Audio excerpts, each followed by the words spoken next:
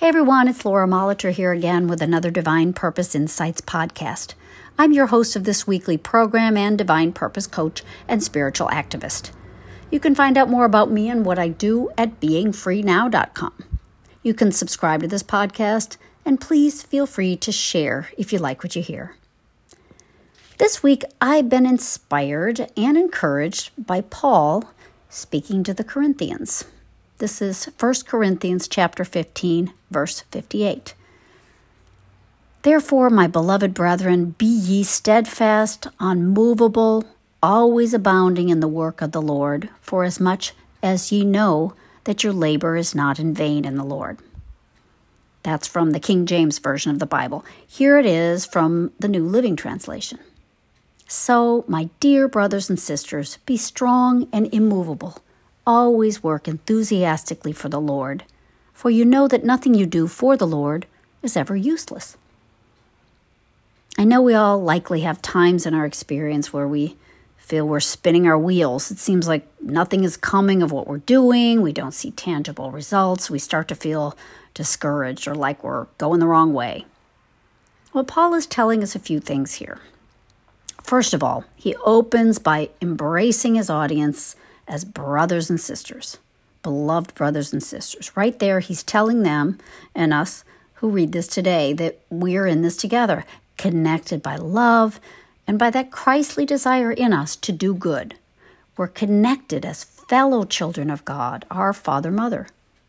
We have this natural unity with one another that means we're not alone doing our lonely thing or our thing among those who are unlike us. The light in us, our true individuality, comes from God. So it's always connected to God and then, therefore, to his children. There's a power and a relief and a conscious awareness of this fact. Even today, as we are here listening together to these thoughts, we're joined in consciousness in a bond of love and its purpose to bless. Paul goes on to tell us we can be strong and immovable. That doesn't mean we don't progress or develop or discover. What it means is that we can stand firm on what we know, on that unmovable principle that's God and his truth, his goodness, his life. We can stand firm in the moment with God, awake to his presence and his power to carry out through us what he'd have us do.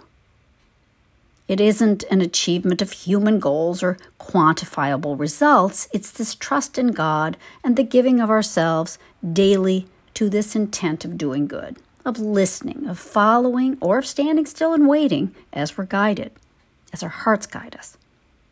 And when we look to our hearts, look to our motives, we can let go of those thoughts and actions which aren't really productive, that don't serve that higher purpose of showing forth God and his qualities of love, kindness, beauty, joy, compassion, peace.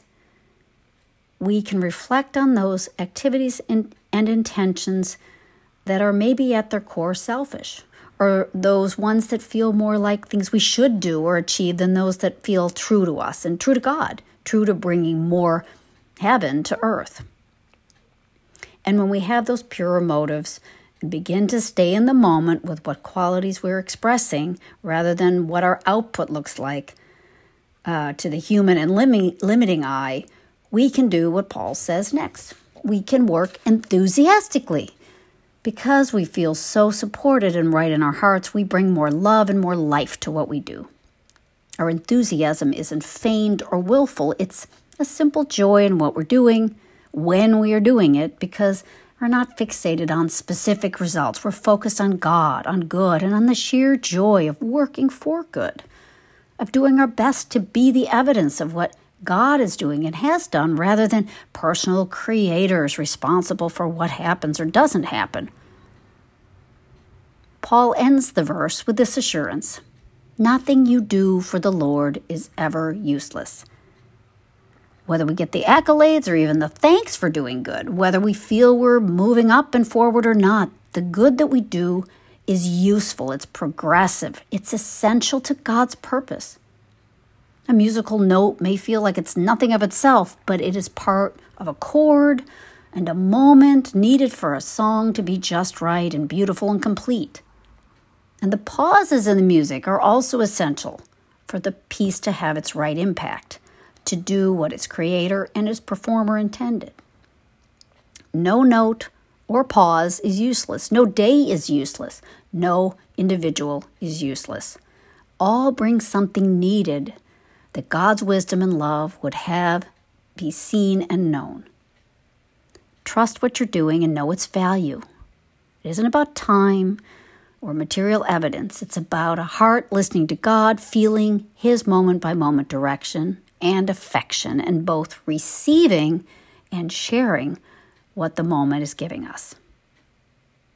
I'm going to end with one more translation of that verse. This is from the Message Bible.